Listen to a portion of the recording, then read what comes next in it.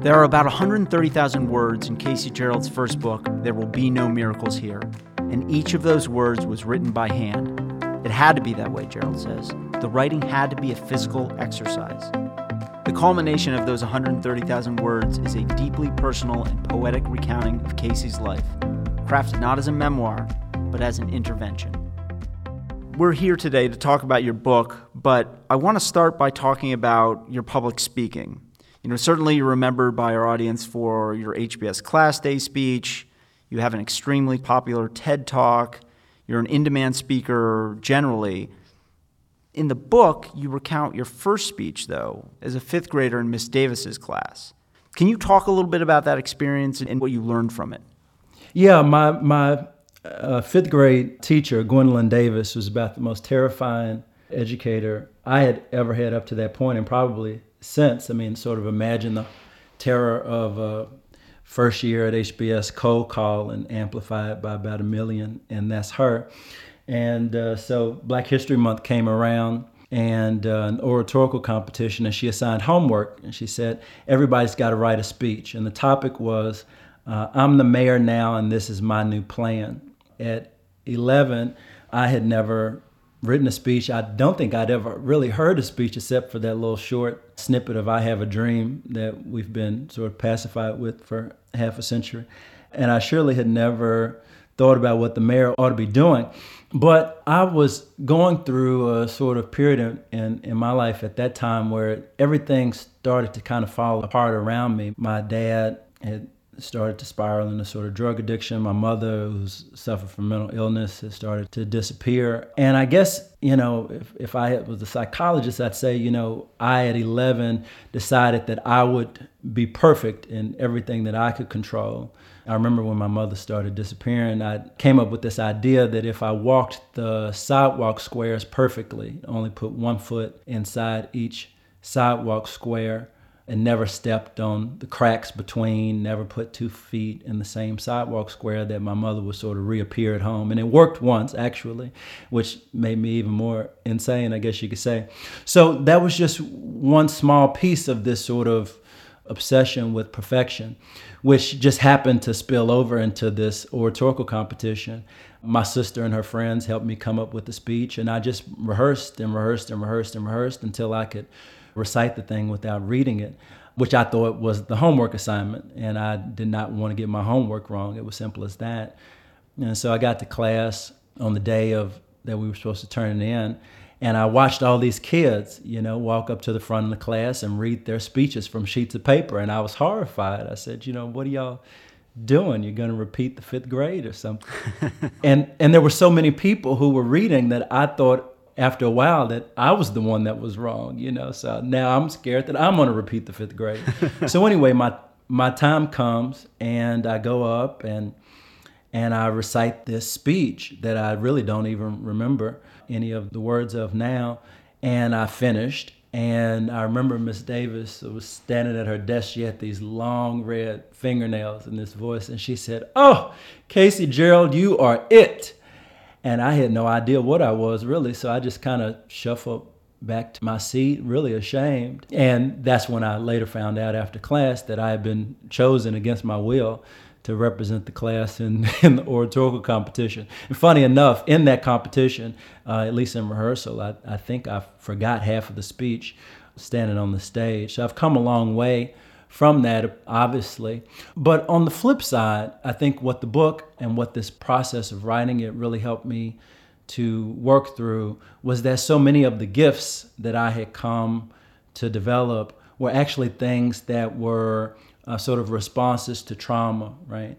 This sort of obsession with being perfect, which is very good when you're reciting a speech, is actually not the most helpful and healthy way of moving through the world. And I think a lot of my classmates at HBS share this, being the Michael Jordan of the marshmallow test, right? We can defer gratification forever. We can sacrifice as much as we need to be perfect or to match what standard somebody has set for us. And so I have a feeling about my speaking career that is both very grateful for the skill and for the ability to communicate with people, but also I have this wariness, I think, of the kind of obsession with perfection that led to the career, and that makes the career possible in some ways. And so the book was a chance to kind of free myself from that, hopefully, while also honoring it and honoring Miss Davis's role in my life.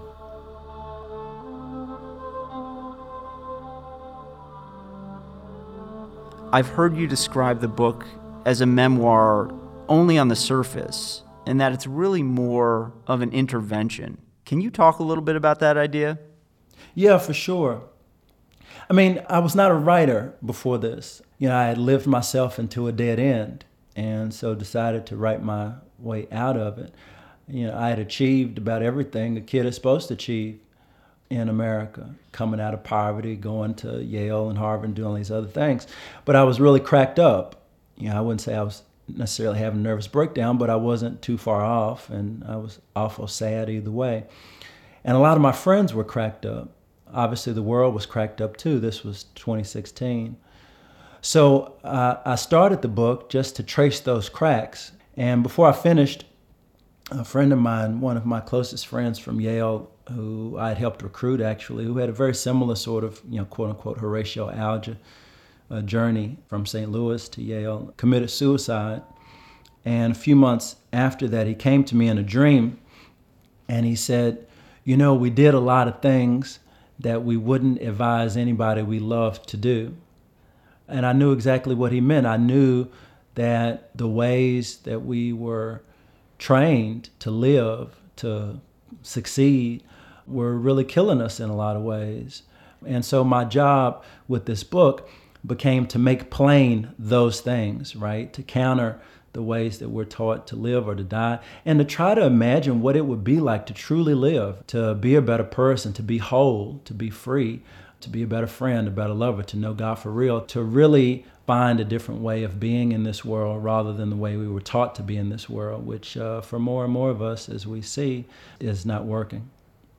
I wonder if you think that the way that your generation was trained, or formed rather, was different from previous generations. Is there something that has made it, especially, to co-opt your term, cracked or broken?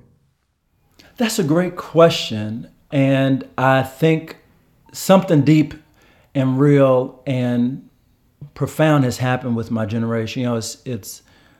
We're recording this conversation on September 11th, and I was a freshman in high school. And so many of us were 14, 15 years old. And that was starting high school. This was the beginning of the new millennium. And that was the beginning. I mean, I remember watching Shock and Awe and the mission accomplished banner on the fighter jet. And then you go from there to, I was a summer intern at Lehman Brothers in 2008. You see all of these things that my generation has inherited, all the promises, so many of them, have turned out to be false. That's before you even get to the fact that we'll never have Social Security or anything like that. So the world that we inherited, in many ways, does not exist anymore. And I think there are two things. One, there is a level of psychological trauma that so many of us have just as individuals. I've seen so many suicides, whether it's my friend that I write about in the book. Another friend of mine I just found out took his life yesterday. There is a degree of trauma in the body and in the heart of so many people in my generation because the basic sense of trust and security has been ripped away from us, and that happened a long time ago. But there's also at the political level a real reckoning that is coming into being. I write about in the book my freshman year at Yale, the freshman football players, we staged a coup against the upperclassmen because the team really sucked and the upperclassmen were just really not good at their jobs. And we got kind of tired as 18-year-old boys of losing. So we said, hey, we're going to take the team over and just kind of kick their asses, And we did that. And by our sophomore year, we won a championship. We went on to be the winningest class in a generation, and we paid the price for it. A lot of us have had surgeries and concussions, all this other stuff. But I write about that as a metaphor for what I think is happening as a political cohort of my generation, which is that there has been a break and it's still sort of bubbling up, it's still coming into being.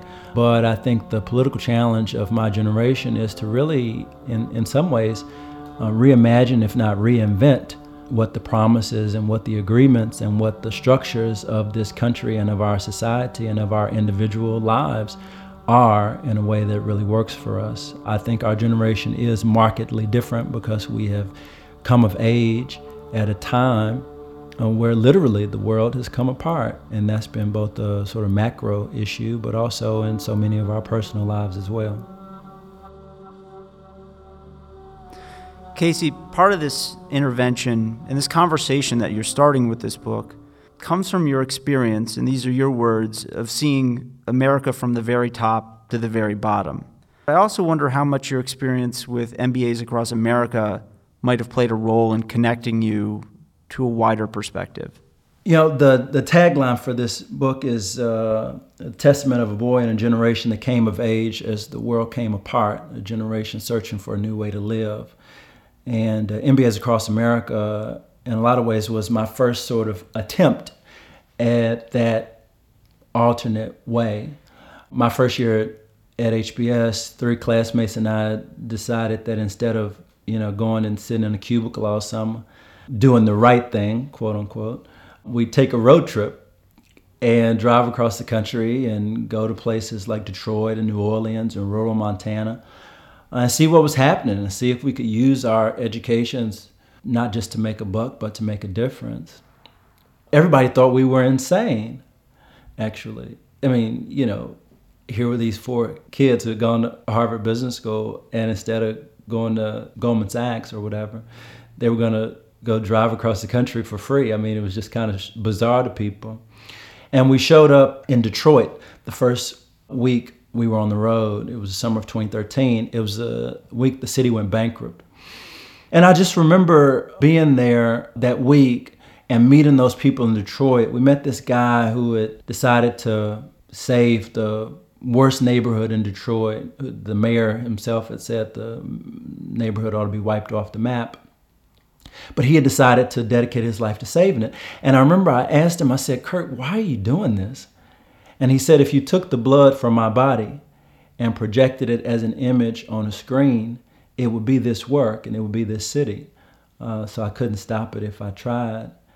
Those kinds of interactions we kept having over and over and over again. These people who, with far fewer resources, far less access to places like HBS, had a deep commitment to doing work and living lives that really meant something and really mattered, not just to them, but to other people.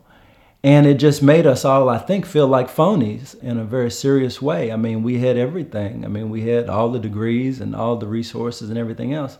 But we had these empty pursuits.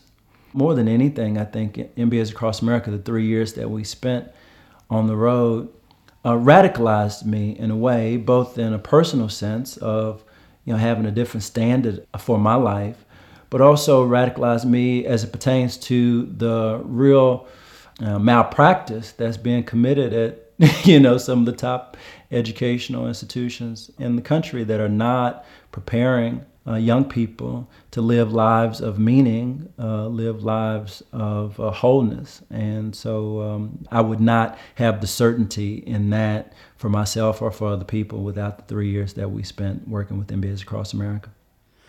MBAs Across America, your speeches, TED Talks, this book. Is there a common thread through this work, through your work in general? Yeah, I think the common thread increasingly is a question. What would it mean to truly live? What would it mean to truly be whole? What would it mean to truly be free? What would it mean to truly use this time on earth in the highest and best, might even say holiest way possible? I think that's the thread, and I'm as curious as to the answer as anybody who shows up for a talk of mine or who joined MBAs Across America or who reads this book.